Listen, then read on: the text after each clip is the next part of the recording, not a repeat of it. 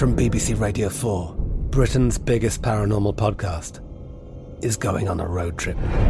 I thought in that moment, oh my God, we've summoned something from this board.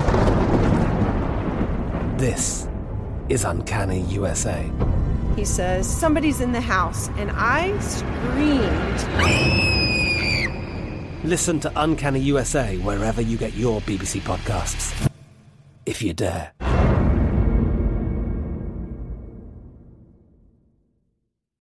Parents, if you've ever experienced bedtime battles with the kids, I'm going to let you into a little secret. The Koala Moon podcast has revolutionized over 20 million bedtimes, with parents like you calling it life-changing and the perfect nighttime routine. With original kids' bedtime stories and cozy sleep meditations, every episode has been specially designed to make bedtimes a dream. Listen to Koala Moon on the iHeartRadio app, on Apple Podcasts, or wherever you get your podcasts. Discover a new educational and interactive podcast, Stories for Kids by Lingo Kids. Our episodes are packed with fun activities. Right, Elliot? Oh, yes! We went shape hunting around the block, and we found spheres and cubes on the street. That was great fun. Join Stories for Kids, the Lingo Kids podcast, inspiring you to learn while having fun. Listen to Stories for Kids on the iHeartRadio app, Apple Podcasts, or wherever you get your podcasts.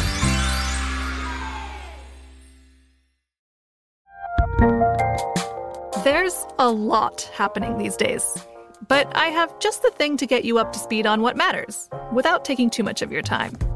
The 7 from the Washington Post is a podcast that gives you the 7 most important and interesting stories, and we always try to save room for something fun. You get it all in about 7 minutes or less. I'm Hannah Jewell. I'll get you caught up with the 7 every weekday, so follow the 7 right now.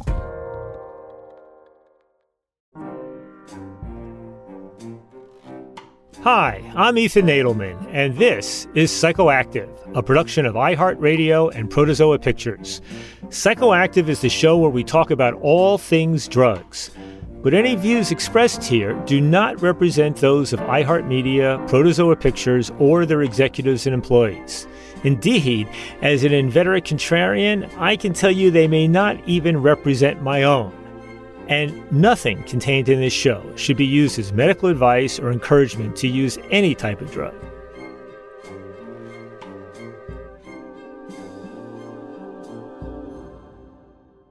Hello, Psychoactive listeners. Today's guest is somebody I've known for a very long time and may be just about the most brilliant and persistent and innovative journalist writing about drugs and addiction over the last 25 to 30 years.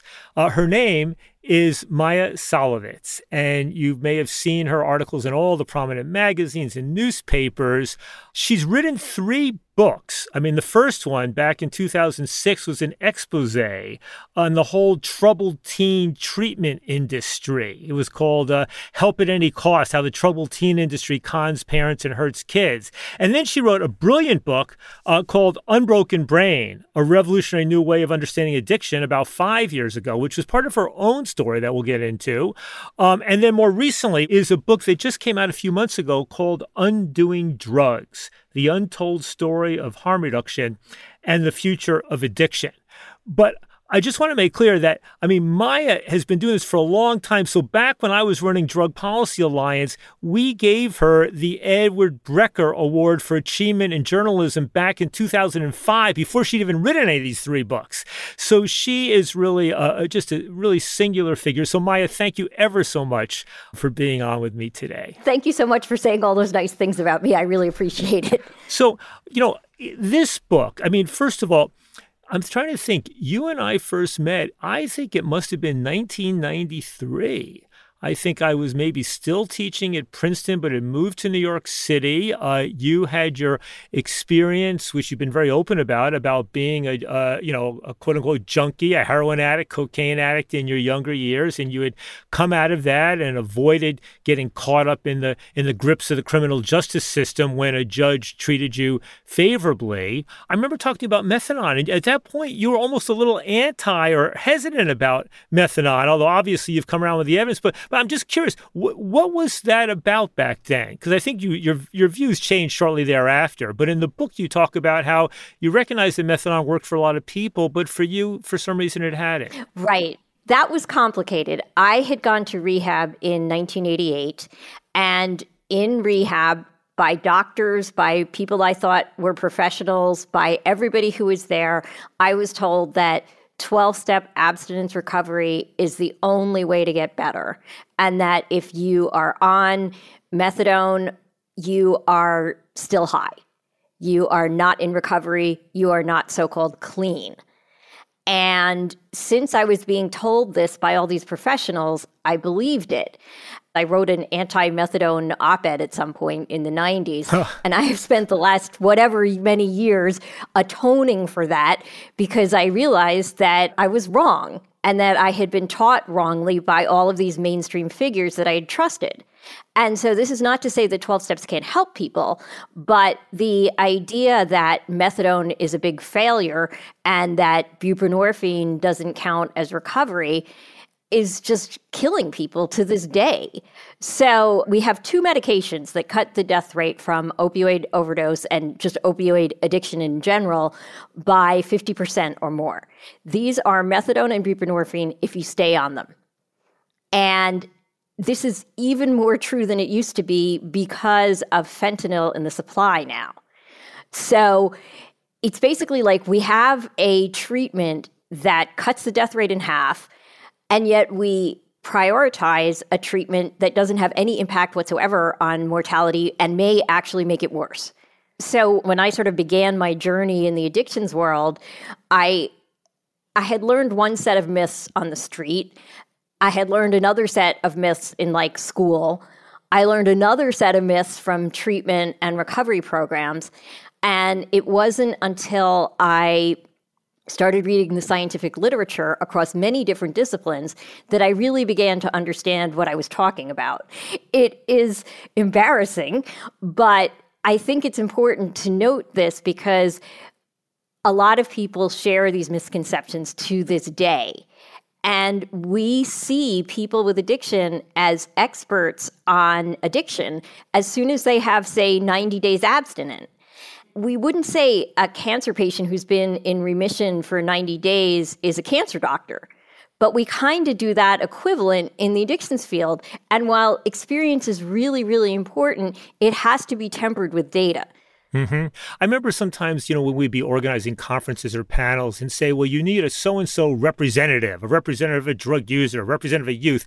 And I used to think, what a ridiculous idea. Experience with drugs varies dramatically across the spectrum. So the notion of individuals sort of standing up as representatives, is a little flawed. What's important, of course, is more generically to have multiple voices in a way coming from lived experience of people without assuming that one person's lived experience is the sort of basis for establishing policies, whether in a program or more broadly. Exactly. I mean, one of the things that I have taken to saying recently is that if I stood up and I said, I speak for all white women with red hair, people would think I was nuts. But if I get up and say, I speak for all people with addiction, people will sometimes believe me. And that's not right because we're all unique. And one of the most harmful things in the drug policy and treatment field is this one-size-fits-all mentality and this idea that everybody with addiction is a liar, a thief, a cheat, a manipulative person, a sociopath, essentially. And those stereotypes come from the racist history of our drug laws and criminalization of certain substances. Mm-hmm. So we have to fight against this dehumanization because there's no other group of people that we say they're all the same. Right. No, and I think that's exactly right. Even going back to methadone, I'm sorry to start off by putting you in the spot on that thing that you're a little embarrassed about in your past. But, somebody we both knew, Dr. Robert Newman, who was the head of a major New York City hospital, but whose great passion was making methadone maintenance treatment more available to people. And Bob was simultaneously the leading global advocate for making methadone available for people who had a problem with street heroin or other illicit opioids. And at the same time, the leading antagonist and opponent of the methadone treatment industry. the folks involved on the industry side of methadone were not always serving the interests of their patients. They might have been pursuing profit. They might have been pursuing their own ideologies, et cetera. And then when you have methadone programs, you have some, right, that are very strict, hyper-control, that kick anybody out if they've ever tested positive for marijuana, if they don't show up periodically, if they don't adhere to every rule. And then you have what might be called harm reduction-oriented methadone programs, which are much more about meeting people where they're at. The problem is our regulations. Our regulations force even the most harm reduction-oriented methadone program to make people show up every day for the first 90 days at least, to have very frequent urine testing, to have frequent counseling requirements, and all of these things that we don't require for any other medication. And this comes from our history and our current laws, which say that providing an opioid or cocaine or any other illegal drug to comfort a, quotes, addict is not legitimate medicine. And so in order to get around this early Supreme Court decision and the Controlled Substances Act that kind of embodied that further, people have to dance around so that they see methadone as assisting the treatment. So we have medication-assisted treatment when, in fact, it is the medication that is proven to cut the death rate, not the counseling, not any of the other stuff. We'll get into more of the issues in the present later on. But what I personally found so fascinating about your book was your going into the historical origins of harm reduction, especially in the U.S., going back to the early 80s. And interesting, of course, for me, is I know or knew a lot of these folks. Some of them are still active. And so I want to ask you if you could sort of, use their story as a way of maybe explaining the broader concepts. But let me start off. I think you rightly trace the origins of harm reduction to two places, one in the Netherlands and the second to Liverpool. So let's just start with the Netherlands, right? And you talk about the history of the junkie unions, the Junkiebund, I think they were called, which then spread around Europe, but explain their significance. Right. So a man named Nico Adriaens, who was himself a heroin injector, founded the first Junkiebund in Rotterdam in 1980 or 1981. And he got support from public health officials, from other people who use drugs, from drug policy reformers. At the time, they were facing an outbreak of hepatitis B, which usually isn't deadly. But in this case, it was being deadly in some instances. And I think maybe that was actually early HIV, but we don't know. Anyway, he realized that clean needles would solve this problem. As an injector himself, he knew that it was nonsense that people like to share needles. So he started the world's first needle exchange. He gave people clean needles and he took the used ones off the street. And this meant that when HIV did show up for noticeably real in the next 3 or 4 years, Rotterdam had a much lower rate of infection amongst its IV drug users compared to even Amsterdam. And so when the HIV virus was discovered, Amsterdam and the rest of the Netherlands was like, oh, wow, we have something here in Rotterdam that can work for this. So they just expanded needle exchange very broadly. And the Dutch have always been really pragmatic about drug policy. They have the marijuana coffee shops, and it was kind of the same drug policy reformers there who also began to be concerned about what they called hard drug users as well, because they recognized that making marijuana illegal was just harming their children. And they also realized that it wasn't working so great for the people who were using these other drugs either.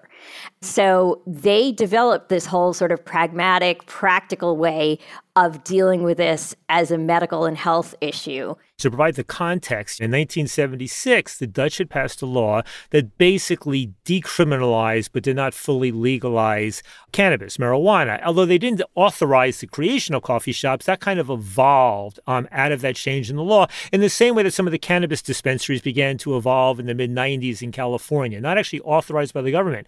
But that same law that kind of decriminalized cannabis had actually gotten tougher on the white powder drug. drugs. But even in that context, there was this pragmatic tradition. And when they started giving out needles, it wasn't like, we'll only give you a needle if you give us back a dirty one. It was like, throw your dirty ones in here, but even if you don't have any dirty ones to throw in, we're still going to give you a clean needle because that's what's pivotal there. We'll be talking more after we hear this ad. From BBC Radio 4, Britain's biggest paranormal podcast is going on a road trip. I thought in that moment, oh my God, we've summoned something from this board. This is Uncanny USA. He says, somebody's in the house, and I screamed. Listen to Uncanny USA wherever you get your BBC podcasts, if you dare.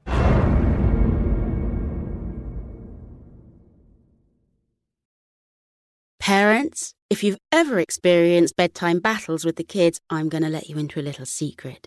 I'm Abby, a mother of 2, and I had these battles myself. Endless excuses, delay tactics, and many tears and tantrums. But I've created a solution. The perfect kids podcast that makes bedtime a dream. It's called Koala Moon, and it's hosted by me, Abby, with over 300 episodes packed with original stories and sleep meditations. Koala Moon makes bedtimes easy and enjoyable. Episodes start out engaging and really rather magical, but as they progress, they gently slow to a calm and relaxing pace to have your little ones out like a light. Since launching in 2022, Koala Moon has helped with over 20 million nights' sleep and received over 6,000 5-star reviews.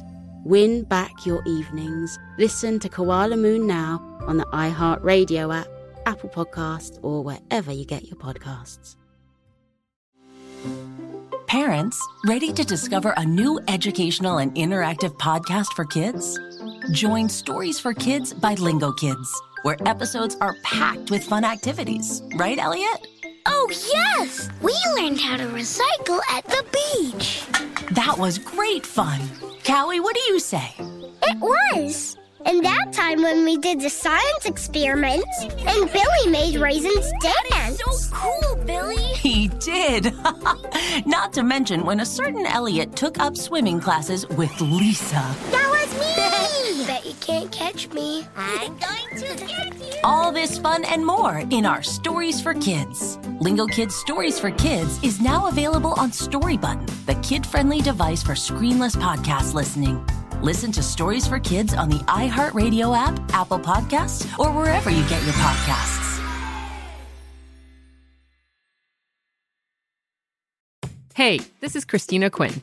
I'm the host of Try This, the Washington Post's new series of audio courses. The idea behind Try This is to become better functioning humans without having to comb the internet for countless hours. In our first course, we learned how to sleep better. Now, we're going to learn how to make our friendships stronger. I'll offer expert tips that are doable, and I'll keep it short. So let's do this. Class is in session. Find Try This from the Washington Post wherever you listen.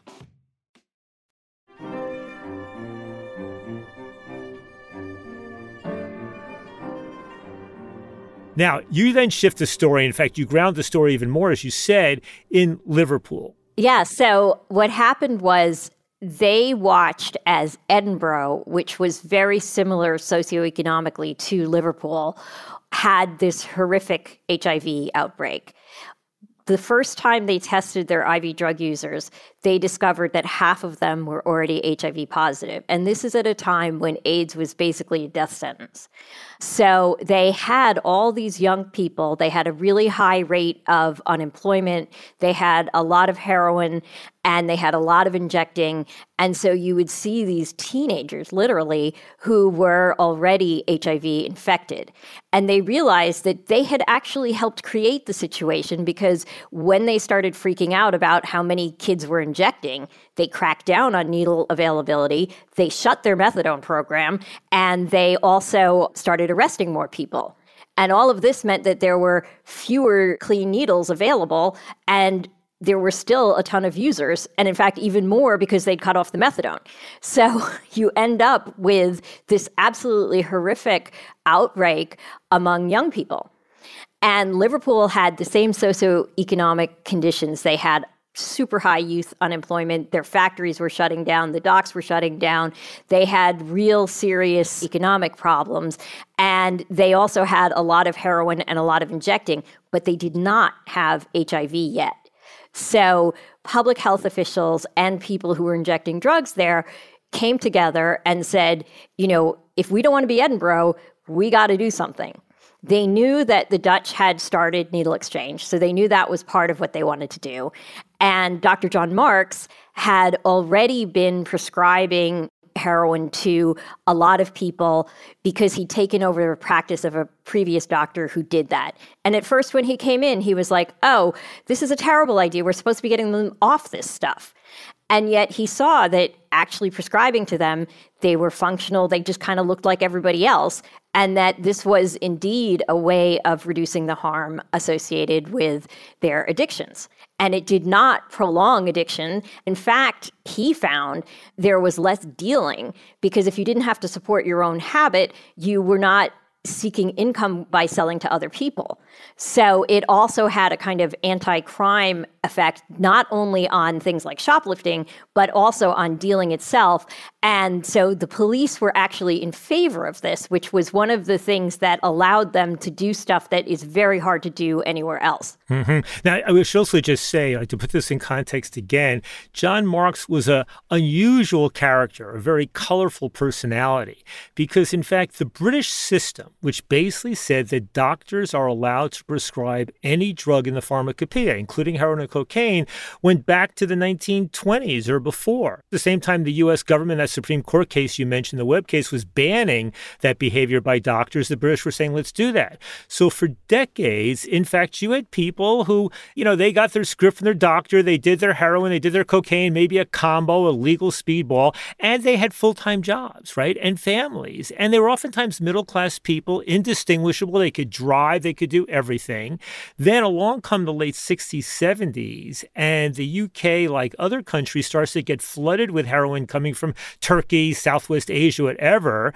And basically the government cracks down. And so you have a contraction of doctors doing this stuff. And so that by the time you get to the 80s, you're really down to only a small number of doctors who are actually doing this, prescribing heroin or cocaine, sometimes to older patients. But what distinguishes John Marks is that he's out there.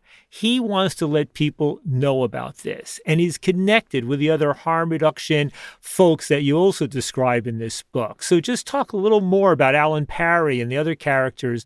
Sure. So Alan Parry, almost everybody describes him as an incredibly charismatic and persuasive fellow.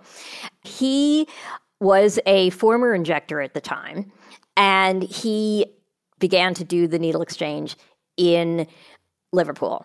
And what he also did, he was very clever about the media, because typically harm reduction is met by, oh my God, you're giving needles to junkies.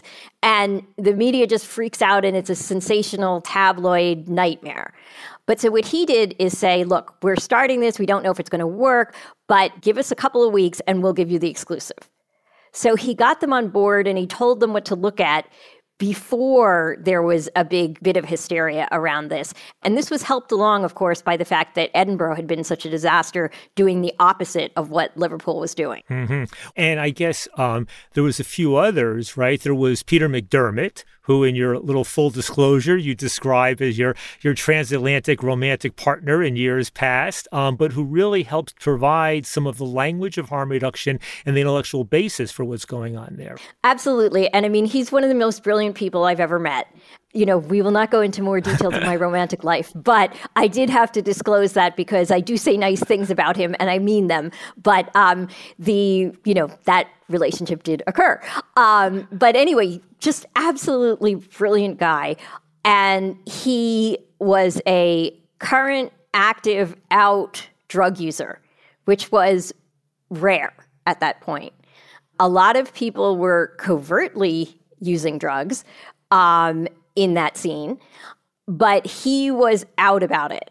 And he was furious about the fact that when he tried to get a job in the field, he was kicked out on his first day because he was on methadone. And they told him that basically he couldn't be trusted.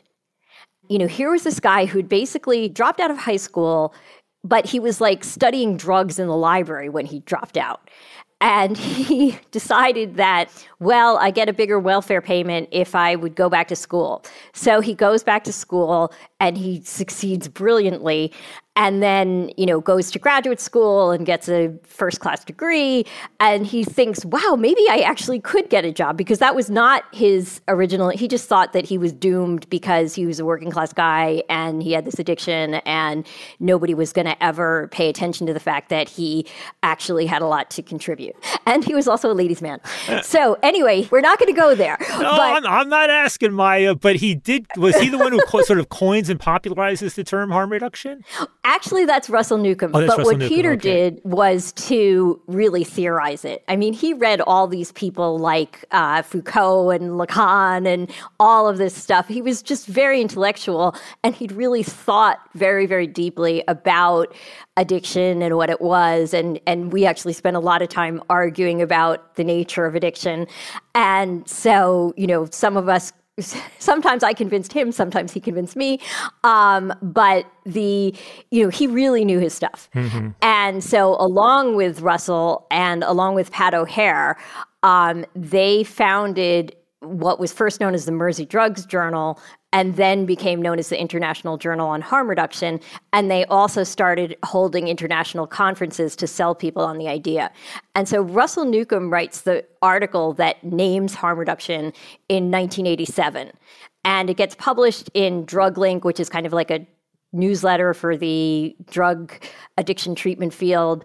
And it's such an obscure newsletter that it has like a typo in the headline. It's high time for harm reduction.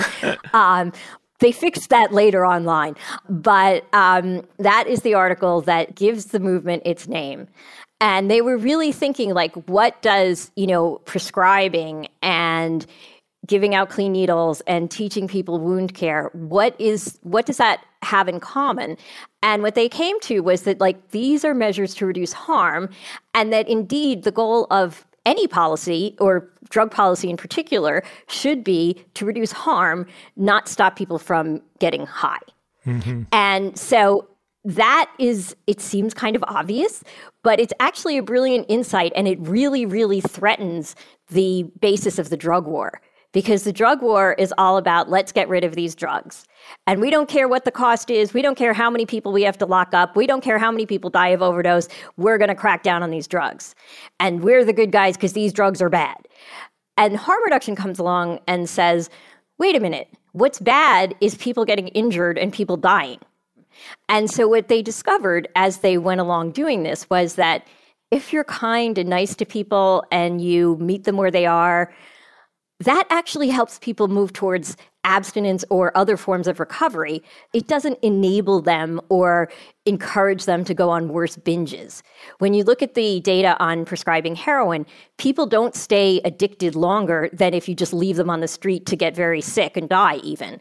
They actually are just as likely to get into recovery as people who are not in heroin prescribing. So the whole foundation of our ideology about drugs gets completely destroyed by harm reduction and by the data that comes from harm reduction, because they knew they were doing something really controversial. So they insisted on studying what they were doing at the same time. Mm-hmm. So just for our listeners, Maya described these early things coming out of Liverpool, and the journal she mentioned, the Merseyside Harm Reduction Journal, which then became, I think it was the International Journal on Drug Policy, IJDP, still exists and is still a fantastic resource for people interested in this area.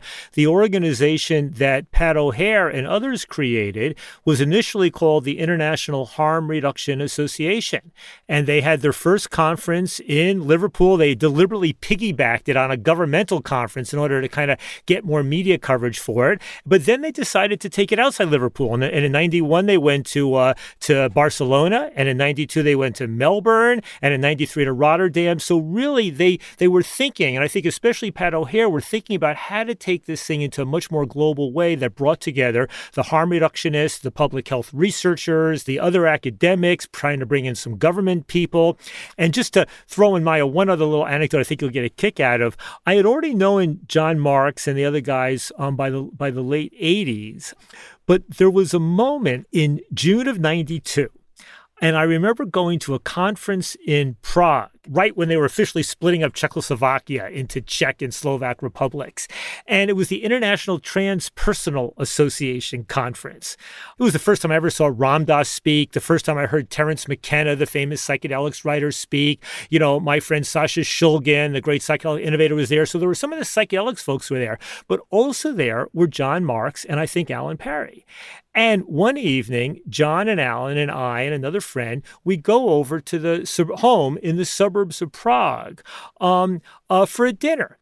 And what I remember about that evening were two things. And John Marks was this guy, I think he had a red beard. He was then in his 40s, a very big, rambunctious personality, a kind of a classically minded Brit. And I remember that our host put on this operatic music, and John Marks got high on marijuana, which he had never done until he hit his 40s. And he then proceeded marching back and forth in the backyard as he was smoking this joint, singing along in German to this opera. Meanwhile, back inside, I think it was Alan, who at that point may have been using heroin again and had a script from John, and he needed to go inject. And I said, well, can I watch? And the truth was, at that point, even though I'd been involved in drug policy reform and the bigger political and policy issues, I'd actually never seen somebody inject heroin. And so we just sat there while he injected, and we just kept up a conversation. And he didn't change. And I said, Alan, how do you feel? And he goes, I just feel calmer now. But I mean, his conversation, his thinking, nothing else changed. And the experience of just sitting with him as he calmly injected himself, the way maybe a diabetic might put in insulin, and nothing happened except he seemed a little bit more relaxed, was really an important moment for me in understanding that for many people, using heroin wasn't about dropping out, nodding out, or anything like that.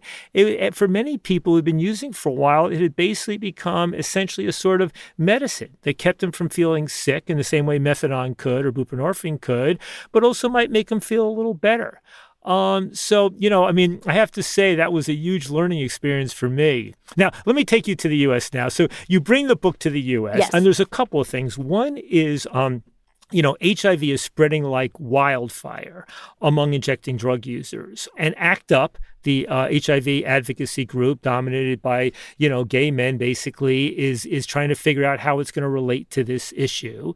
And there are others involved and people starting to go with, underground needle exchanges and trying to get those things going. But you made an interesting point there that I'd not seen somebody make before, which is that if the scientists and researchers had paid closer attention to injecting drug users earlier in the late 70s or early 80s, they might have figured out faster about what was going on about HIV/AIDS, and that focusing solely on gay men, while understandable in some respects, may have been a tactical strategic mistake in terms of advancing understanding of this disease. Well, basically, nobody cared about the IV drug users. Everybody's just thought, they're going to die anyway, so who cares if there's another disease? But there was, in Rikers Island in the 70s, the local doctors who were training there had this thing called Rikers adenopathy, which was basically AIDS. But it was before the virus was discovered and before it was known among gay people. And so there's lots of clues that we have from these accounts from the early doctors who eventually specialized in what eventually became known as AIDS, that they could have picked this up a lot sooner if we hadn't seen people who use drugs as people who deserve to die and be thrown away. Mm-hmm. You have a wonderful quote at the end of your book, and it's a fairly recent one, and it's with Anthony Fauci. And he's reflecting on his years going back when he was the leader in dealing with HIV. And the quote you had is, "I'm flashing in my mind how difficult it is for society to accept harm reduction. And then when you accept it, you realize, why didn't I do this before?" Now, one of the pioneers, I love your story, and we've talked about her in other episodes already, but you really get into it, and I think you tracked her down in recent years, is Edith Springer, right? I once introduced Edith Springer as the godmother of harm reduction, and she quickly corrected me. She goes, honey, I'm the goddess of harm reduction. That is right. And in fact, that's how you refer to her there. And so say a little more about Edith and about why she turned out to be such an influential figure in this world of harm reduction. So Edith is an amazing person, and she was working in the field of addiction treatment, and she knew something wasn't right. She herself was abstinent because she had previously had a heroin addiction, and she was told that she couldn't stay on methadone because that was not real recovery. And so she was abstinent, and she was just watching all this abstinence-based treatment fail over and over, and how terrible it made both the counselors and, of course, the people who kept failing feel about themselves. So she was kind of in a ripe state when she met Alan Parry, who happened to be visiting from Liverpool. And Alan Parry basically demolishes her worldview. And she was so excited to hear that people were actually doing needle exchange, and that they were prescribing heroin, and that they were doing the things they were doing in Liverpool, because she'd been losing people to AIDS. And she was already trying to go out in the streets and go to the shooting galleries and teach people how to use bleach to clean their needles. And she would have loved to give them needles, but they were illegal in New York. And it was just easier in the face of a deadly contagious disease to do something to sterilize the needle than to get through the legal and political hassle that you had to do in order to get syringe exchange to be legal. But anyway, she eventually picked up that struggle and did it well. But she and Yolanda Serrano had this organization called ADAPT, and they would just go out and, try to get the message about bleach out there. And when she met Alan Parry, he basically told her the theory behind what she was already doing. And she basically said to herself, my life goal is now to get this idea into as many heads as possible. And she just started, she was already, I believe she was already trained as a person to train people about HIV. And so she instead became a trainer on harm reduction. And literally thousands of people were introduced to harm reduction by Edith herself. And among them were most of the founders of the harm reduction movement in the United States. So she was really a critical figure. And one of the reasons that she was so influential was that she did not do the I'm going to demolish your ideas sort of tactic. She met people where they are. So she said, yep, I know that, as a counselor, you just keep seeing people not getting better. This is a way that we can actually help.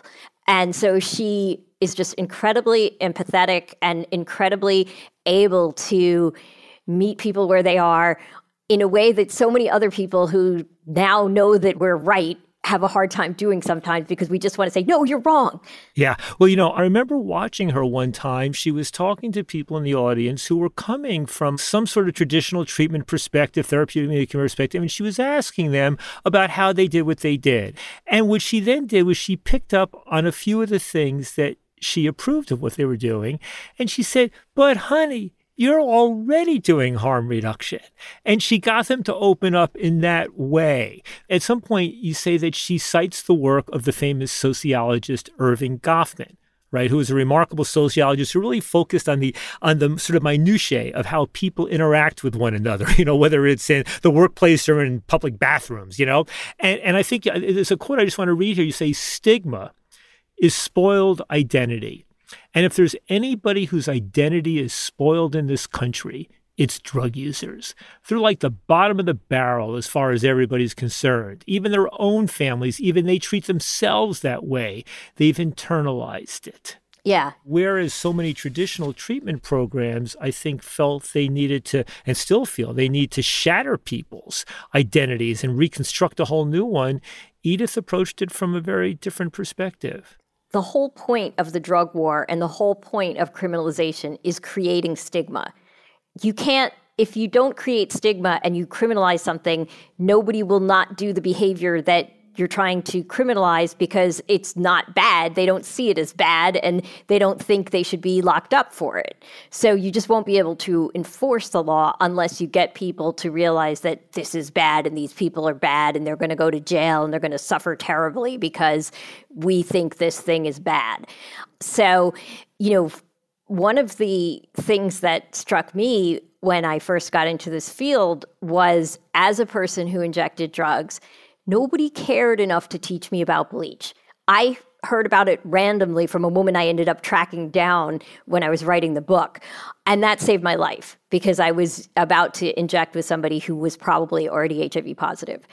So I was just infuriated by the idea that, not only would they not teach me about bleach, they would try to tell other people not to teach me because I was supposed to die to send the right message about drugs to kids.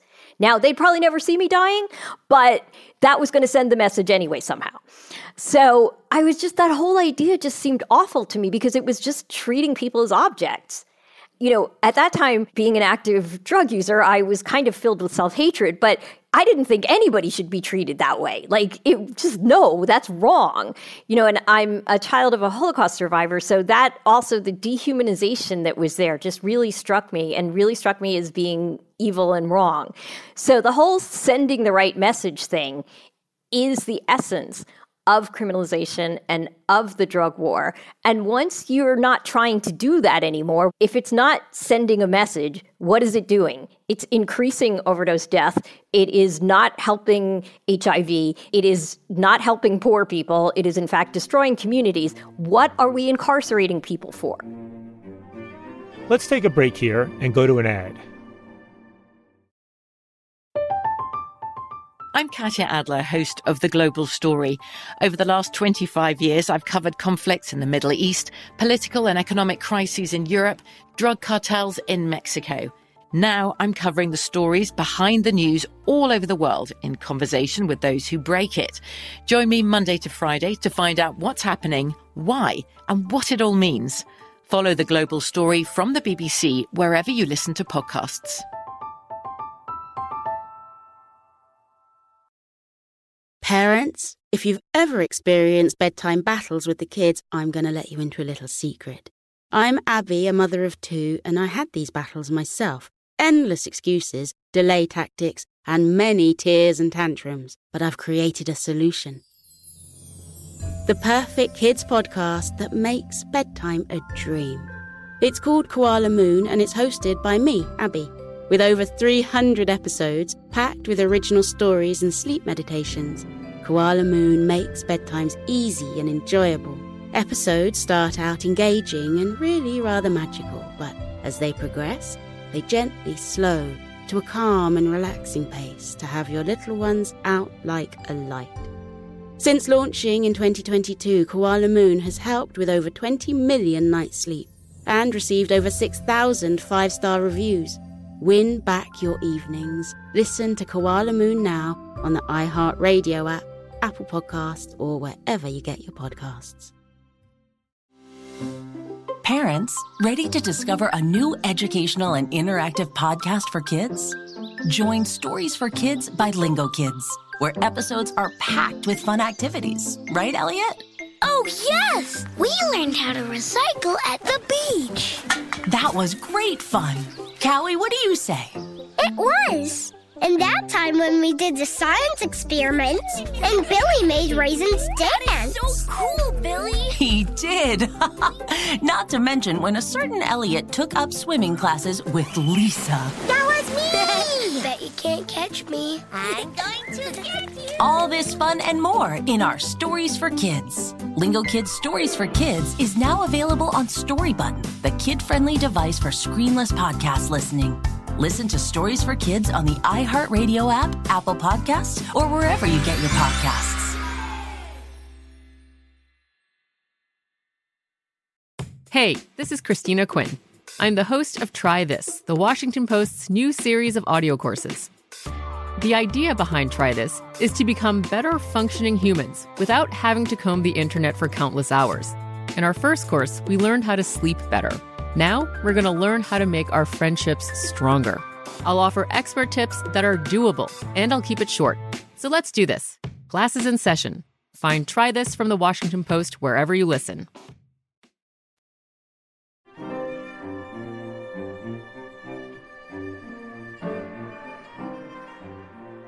Tell us about Dan Williams and his story and his struggles.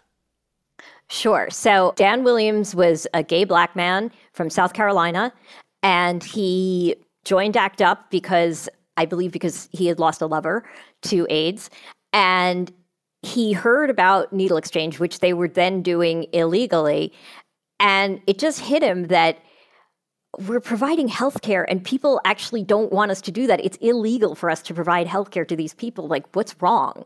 So he was really struck by it, even though he was not a drug user himself, and he became involved with the needle exchange. And he became one of the Needle 8 defendants who deliberately got arrested in order to challenge the law that made needle exchange criminal in New York State. And that trial was amazing. I was there for that trial, and you could just tell that it was historic, because people were making all the best arguments in favor of needle exchange as public health. And so for me, as a writer, it was a great way to tell the story and get some of those arguments in a nice little courtroom drama. But Dan Williams was one of the defendants. And as a black man, he was really, really alone. And he talked about how, he felt isolated in the black community because he was gay, and in the gay community because he was black. And when he was speaking in favor of needle exchange, almost the entire black leadership of New York was seriously opposed to needle exchange. They thought it was genocide. They said it was an experiment being done on people, and that, like, if they were white people, they would give them treatment. They didn't want to listen to the fact that even if we poured all the money we could into treatment, 90% of people relapse. So you still need to keep people who are using safe. As we used to say in the day, dead addicts don't recover. So he was incredibly brave to stand up and do this. And he would go and try to talk to the Black AIDS organizations and say, you really can't oppose this because this is essential to stopping the epidemic. And he got told, you've been sent by the white boys. So, he was an incredible figure in terms of that. And there were, in the black community, there was this whole debate about respectability because white people for so long had used drugs to stigmatize and stereotype and incarcerate black people. So they didn't want to be seen as pro-drug, quite rightly, but they didn't see anything else to do. And part of the story that I tell in the book is how Michelle Alexander's book, The New Jim Crow, helped undo that kind of ideology by showing that actually the drug war just locks up a lot of black people and does not successfully fight addiction or drug use. Yeah. I think it's almost the double-edged consequences of the Tuskegee syphilis experiment, right, which is such an extraordinary historical sort of point that's constantly referenced. Tuskegee was an experiment about, black people with syphilis not being treated just to see what happened to them, about black people being treated in a research study the ways that white people would never be treated. And on the one hand, it speaks to the kind of underlying systemic conscious and unconscious racism which colors American health policy to this day. All the ways in which, black people are treated differently in hospitals, different access to pain medication, different in a whole range of other areas. Yet on the other hand, the ways in which, but what about Tuskegee, has been used to block public health interventions that are the exact opposite of the Tuskegee situation has also been an extraordinary tragedy. When you talked about methadone, where black people would say that Tuskegee. Talk about needle exchange, Tuskegee, or even bring it up to today with the vaccine, Tuskegee. And these are all cases of innovations, health innovations that in fact are first done on white people, right? White people in Europe, white people in America, standard, but still that Tuskegee reference point lands up being used incorrectly in a historically inaccurate way to block the sorts of interventions that actually would be saving tens of thousands, if not hundreds of thousands of black lives over time. So it's a particularly painful piece of all of this. And, it's at the same time reassuring to see that oftentimes it was black leaders who are able to flip fairly quickly, whether it was Calvin Butts, the famous minister at Abyssinian Church in Harlem, whether it was young legislators in the Congressional Black Caucus, which initially opposes needle exchange and then comes out more quickly than white legislators to support it. So it is we've already got into this before on some episodes, and we'll get into it much more in future episodes. But okay, wait, I just want to say one more thing on race here, because Velmanette Montgomery, who is still in the New York State legislature, stood up for needle exchange when no other politician would. So I think she deserves her props here.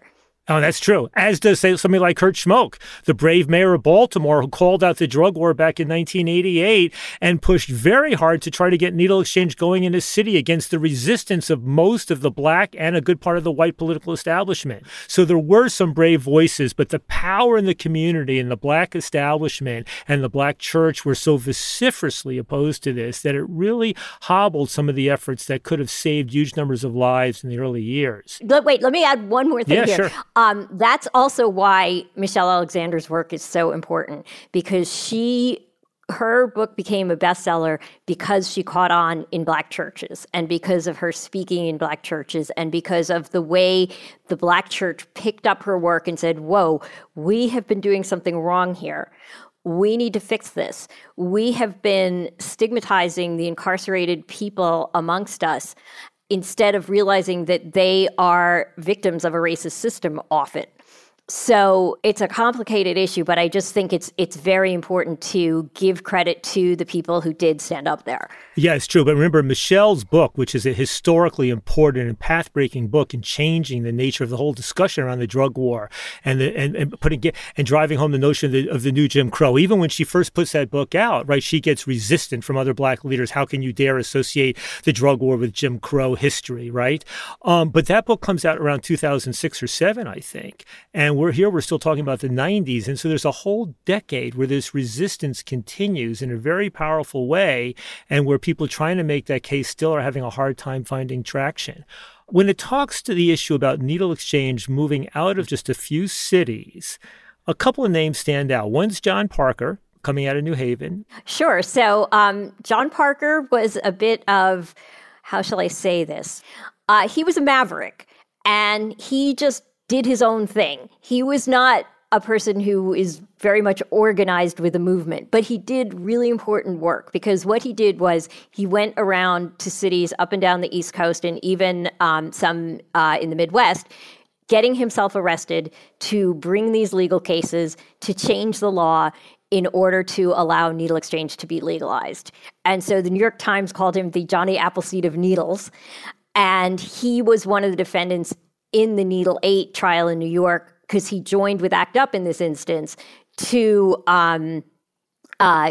get this arrest happening and get the law changed. So although there were definitely some activists who are not fans of his, he did do important work in terms of helping challenge these laws. Yeah, so Maya, let me give you a little story about John, because, in the early years, I think when the Drug Policy Foundation first started giving out awards, they give a big award to John Parker and I think Dave Purchase in order to support needle exchange. So John was a real hero going up and down, especially the Northeast coast, doing this sort of thing.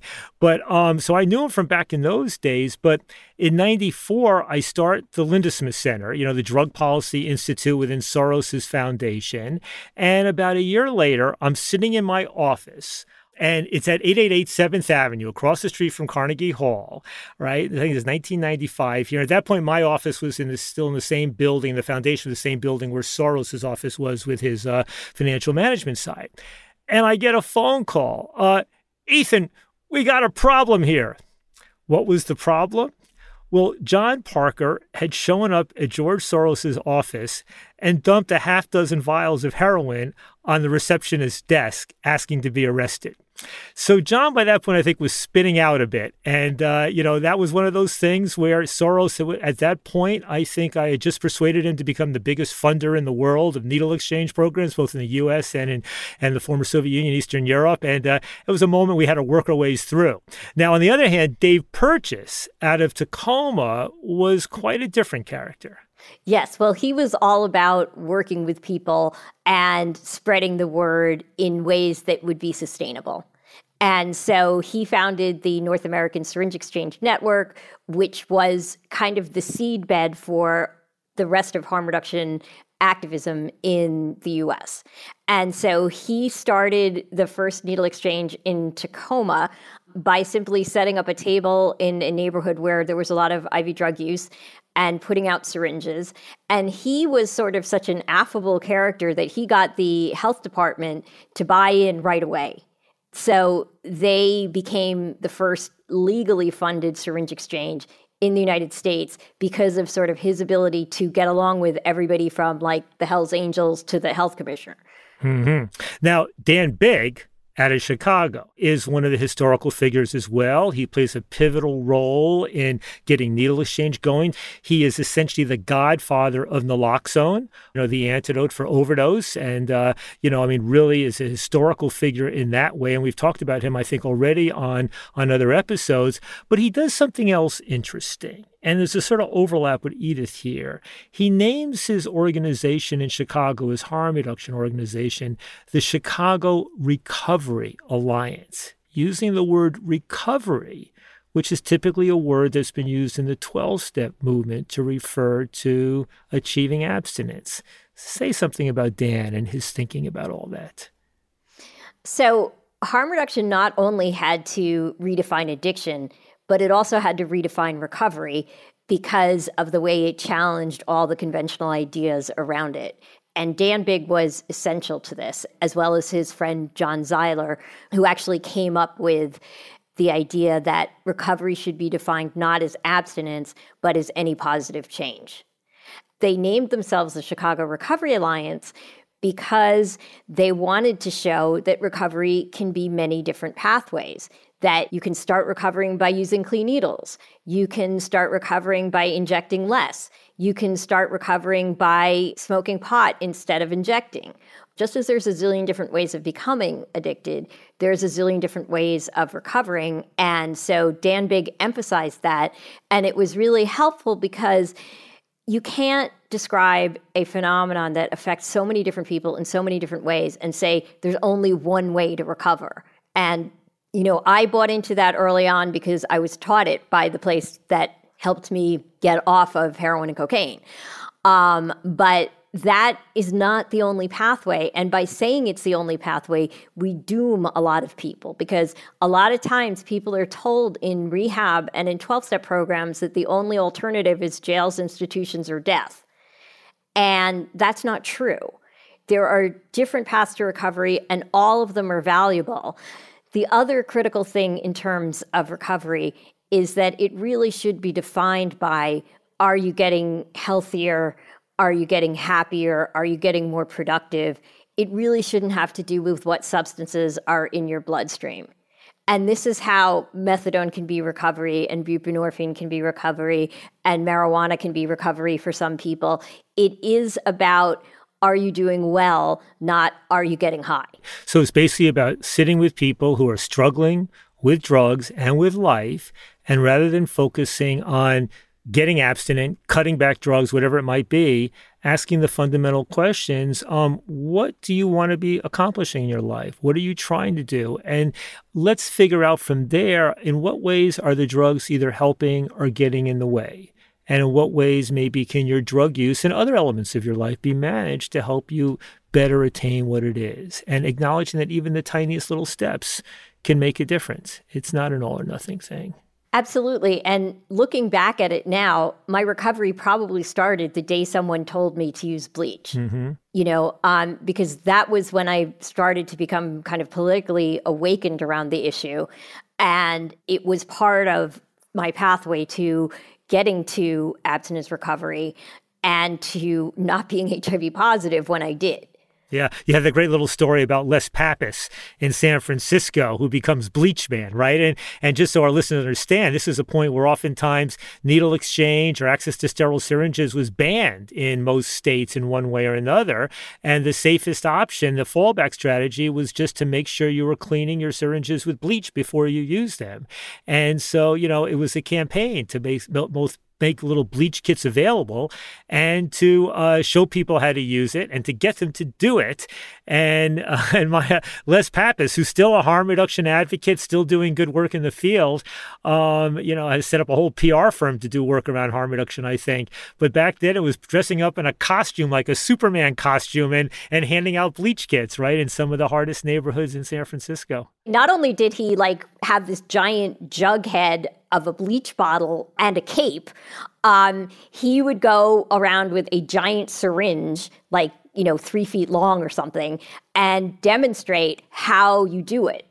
And there was actually a commercial that aired on late night TV with Bleach Man's origin story. He cannot cure AIDS, but he can bring bleach. So, it was kind of incredible to me as someone in New York where you weren't even allowed to talk about it, that in San Francisco, they were having these commercials on late night TV and really trying to help people. Right. I think you'll know the story. There's probably nobody who has had his picture taken by so many people living on the streets, homeless, doing drugs, but who just felt honored that here was this superhero who actually cared about their well-being and their well lives. Well, the last person I want to bring up, you only bring up, interestingly in the book, of all the people you profile, I think there's only one academic, one professor in the entire book. And that's Alan Marlatt, who was a Canadian, born and raised, but taught at the University of Washington. Somebody who I actually wanted to have on the board of Drug Policy Alliance, and then he unfortunately died at a young age. But just say something about Alan's special contribution in this field. So Alan was an amazing person, and what he did was recognize that alcohol is part of the conversation, and that to bring harm reduction to America and to bring harm reduction into the world of addiction treatment, that he had to work with it in alcohol, not just other drugs. And so he began teaching people things like how to reduce your drinking rather than you must be totally abstinent. And he also did experiments that showed that, for example, this idea that the first drink gets you drunk, and that once you start, you completely lose control if you've ever had an addiction. What he did was, they did this experiment in what he called the bar lab, and it was basically a bar, and sometimes they got served tonic, and sometimes they got served vodka tonic, I believe. But sometimes they were told the opposite of what the drink actually was. And their drinking escalated in relation to what they were told was in the drink, not in relation to the actual alcohol content of the drink. So in other words, it was the belief that the first drink gets you drunk, not the alcohol, that caused this escalation of loss of control. And so if we didn't inculcate that belief in people, obviously we prefer, if you're being abstinent, to not relapse. But if you do, you don't want to get into what he labeled the abstinence violation effect. And what that is, you could also call it the fuck it effect, because you count your sobriety by the number of days you have been away from alcohol or other drugs. And if you have anything, you go back to square one. So this leads to people who just have one sip and then they're like, well, I've already blown it, so I may as well have a binge. And this can be deadly in some cases. So he sort of elaborated the psychology of how addiction works. And he brought that into the addictions field and into psychology in a way that hadn't been done previously. And so I admit in this book, I tried to focus on the activists and on the people who were themselves people who use drugs. And I feel bad for not being able to have featured people like Ethan more. And I hope that somebody will do the story of drug policy reform in the United States, which has lots of interesting people and features. Oh, in time, Maya, in time. But, I should tell our listeners that yesterday, reading Maya's chapter where she talks about Alan and the experiment where, people are getting multiple drinks of alcohol, but if they think there's no alcohol, they don't seem to be getting drunk. And those drinks that don't have alcohol in it, but they think do, they are getting drunk, and the whole placebo effect. And I remember I first read about that back in 1986. I was reading a wonderful book by Stanton Peele called The Meaning of Addiction, which had a big impact on me. And he talked about Alan's study and other ones like it back in the day. Anyway, this is yesterday. And then I'm reading Maya's account of this thing and remembering reading it in Stanton's book many years ago. And then an hour later, I'm making myself some dinner. I pull out the latest copy of New Yorker magazine, and there's a piece by a journalist, John Seabrook, who describes himself as currently being in recovery. And he's talking about this explosion now in craft beers that have no alcohol, alcohol-free craft beers, which are actually beginning to taste good. And he's talking about his own journey about, is it okay for him, who's somebody who's now been abstinent for 5 years, and is it okay for him to do this? And pops right back up the story of Alan Marlatt and those bar experiments. So it's one of the most powerful experiments in terms of getting people to understand the nature of addiction, I think, that's ever been performed. I just want to add something about that John Seabrook article, because he doesn't use it to make the point that we have been making. I mean, it's just very odd. It still maintains the abstinence and the first drink gets you drunk view, which is completely undercut by the experiment. So he didn't really explain it well, is I guess what I'm trying to say. And I found it a little sad the way he mentioned it, because it was much more powerful than the way he described it. Yeah, Maya, it's funny because I actually saw this guy going through this incredibly ambivalent experience. Like here, he's for the first time trying something that all the cues of drinking, the bar and all these sorts of things and doing it. And then he takes it and he doesn't go and start binging on alcohol. But meanwhile, he's worried he might. And meanwhile, his wife's worried he might and all this sort of thing. I just felt this tremendous sense of ambivalence coming out of a very intelligent man who was wanting to retain his abstinence and recovery. But meanwhile, because life's complicated in that way, I guess. And so I guess I gave Seabrook a little bit of benefit of the doubt. And he had a little tongue in cheek about his own experience through this whole thing. And I have to say that, I'm looking for people to be sending the message of more complexity in this area, and I am probably overly harsh. Well, people will need to read it's John Seabrook's article in the New Yorker magazine in late September if you want to read it. So, Maya, one of the things you talk about in the book is how effectively brilliant the phrase harm reduction is. Who can be against it? And of course, everybody wants to reduce harm, and it equates with the whole notion in medicine of first do no harm. Yet on the other hand, I have to tell you that as an advocate for harm reduction and trying to get that into the broader public discourse and politically, I found it both incredibly advantageous for the reasons that you described, but also very frustrating. And it was frustrating in the sense that it wasn't really catchy. It wasn't something to get excited about. And the contrast, right, was with the phrase in marijuana, legalize it. Legalize it was a highly motivating and, exciting and it sounded right, but it also had the downside that it kind of scared people a bit, right? And so it's that trade-off. But I mean, you think about harm reduction, and I don't think the New York Times starts to really use the phrase outside of quotation marks for 20 or 30 years after it emerges. And people, there's a kind of hum-ho, and I would mention harm reduction to journalists like 1,000 times, but the numbers of times in which they actually put in the article was a tiny fraction as opposed to a more catchy phrase. Well, part of it is that people don't realize how powerful it is. Who does realize how powerful it is are prohibitionists. And the serious drug warriors in this country, made a real effort to stamp out the phrase harm reduction. They didn't allow it to be used when people were seeking grants if they wanted to actually get a grant from NIH or CDC. They went to the UN, and when other countries were trying to suggest this as drug policy, they just took it out of all the documents. So they knew it was powerful. And so it's a little bit complicated. But I think, some people have said we should focus more on pleasure from drugs or on the upside or things like this. But the reason I believe harm reduction is an important phrase and should be the center of the movement is that policy should be concerned with reducing harm. Policy should not be focused on pleasure. I don't want the government trying to either take away my pleasure or give me pleasure. That would be kind of weird. Mm-hmm. Yeah, no, I remember this history vividly because I was so much engaged in those battles. I remember the opposition trying to demonize it. I also remember a brief period where they tried to co-opt it and they claimed that even coercive approaches were reducing harm and that therefore that was harm reduction.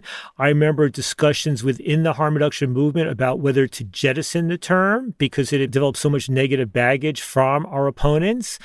In my discussion with Nora Volkow on one of the episodes of Psychoactive not long ago, I asked her why was it that all sorts of researchers were told to not use the phrase harm reduction in their grant applications. And she was fairly frank about sort of suggesting it was the politics. And if you could fund harm reduction research without calling it, maybe that was the thing you needed to do. And I sometimes felt that I may have played something of a personal role in all this because, in the late 90s, George Soros and his foundation was funding 90% of both harm reduction and drug policy reform around the world, not just in the U.S. And I was the principal advisor and gatekeeper of all of that. And so we were simultaneously funding harm reduction programs all around, while at the same time challenging the whole prohibitionist approach.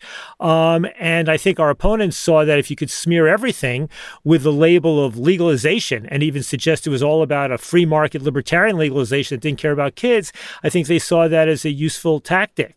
So my last question to you is, you repeatedly point out in the book how much harm reduction is now spreading. The very notion, the idea, the language. I mean, in fact, I think if you Google on it now, you almost see it referring more to tobacco harm reduction, which has now become its own controversial field in which I've become quite personally involved. But you point out the ways in which harm reduction is now being embraced, both the language and the thinking, in a host of other areas, including around COVID. So why don't we finish up by just talking about how you see its broader acceptance in American society? So the beauty of harm reduction is that it allows you to look at risk in context. And if you want to make good choices, you have to do that. It also shows you that there are behaviors that people are just not going to abstain from. People are going to take risks. And for the example of COVID, people are going to socialize because it is fundamental to human biology. So you're not going to really be able to expect abstinence to last very long. So how do you manage that? Obviously, masks are one thing, and now we have vaccines. But the real thing is, when you want people to change behavior in a consistent fashion, you need to have them focus where it matters the most. And so, for example, wearing a mask outside is a little bit silly. Wearing a mask inside where you're in a crowd, definitely important. So if you're going to so-called mess up and not use the mask, outside is way better than inside. And so that's harm reduction in practice. And one of the reasons I like to look at all the different places that harm reduction is now showing up, whether it be in terms of environmentalism or eating disorders or many, many other things, is that this is a gift from people who use drugs. People who use drugs invented this whole idea, along with academics, along with public health folks, along with drug policy reformers. But this comes from people who everybody tends to hate and see as useless. And yet now it is being used for two of the biggest problems we have, including global climate change and the pandemic. Because in terms of climate change, for example, if you eat meat one less day a week, that would make a huge difference to the environment. And that's harm reduction right there.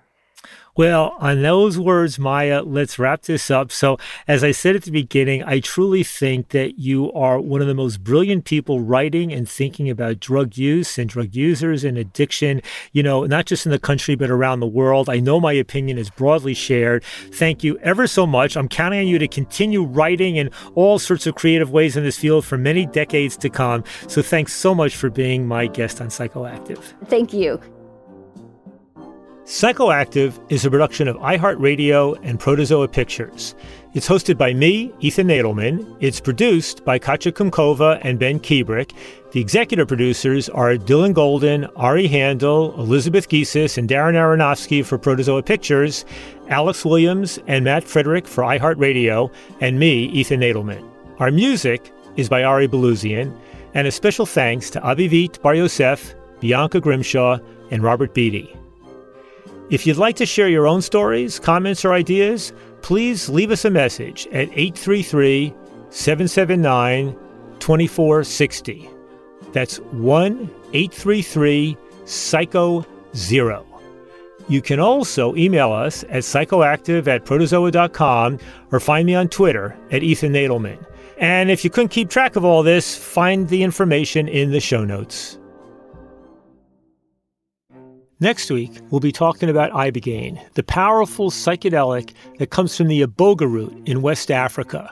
Our guest will be Dimitri Mouganis, who has helped hundreds, indeed thousands of people to deal with their addictions through the use of ibogaine and other powerful psychedelic substances. It might take 3 to 4 to 5 days for someone to come out of the experience completely. Holding that space is the most intense experience that I've ever experienced, and I did it hundreds and hundreds of times. You have to be in there while people are suffering, while people are processing, while people are vomiting, while people might want to start to use again or questioning why they use again. It is an incredibly sacred space. Subscribe to Psychoactive now so you don't miss it. From BBC Radio 4, Britain's biggest paranormal podcast is going on a road trip. I thought in that moment, oh my God, we've summoned something from this board. This is Uncanny USA. He says, somebody's in the house, and I screamed. Listen to Uncanny USA wherever you get your BBC podcasts, if you dare.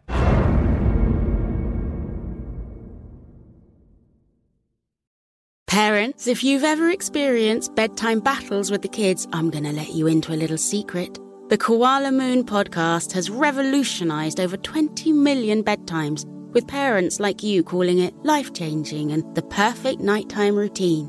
With original kids' bedtime stories and cozy sleep meditations, every episode has been specially designed to make bedtimes a dream. Listen to Koala Moon on the iHeartRadio app, on Apple Podcasts, or wherever you get your podcasts. Discover a new educational and interactive podcast, Stories for Kids by Lingo Kids. Our episodes are packed with fun activities. Right, Elliot? Oh, yes! We went shape hunting around the block, and we found spheres and cubes on the street. That was great fun. Join Stories for Kids, the Lingo Kids podcast, inspiring you to learn while having fun. Listen to Stories for Kids on the iHeartRadio app, Apple Podcasts, or wherever you get your podcasts. Welcome to Season 9 of Next Question with me, Katie Couric. I've got some big news to share with you in our season premiere featuring the one and only Kris Jenner. Oh my gosh, congratulations. That is very, very exciting. And that's just the beginning. We'll also be joined by podcast host Jay Shetty, Hillary Clinton, Renee Fleming, Liz Cheney, and many more. So come on in, take a break from the incessant negativity for a weekly dose of fascinating conversations. Some of them, I promise, will actually put you in a good mood. Listen to Next Question with me, Katie Couric, on the iHeartRadio app, Apple Podcasts, or wherever you get your podcasts.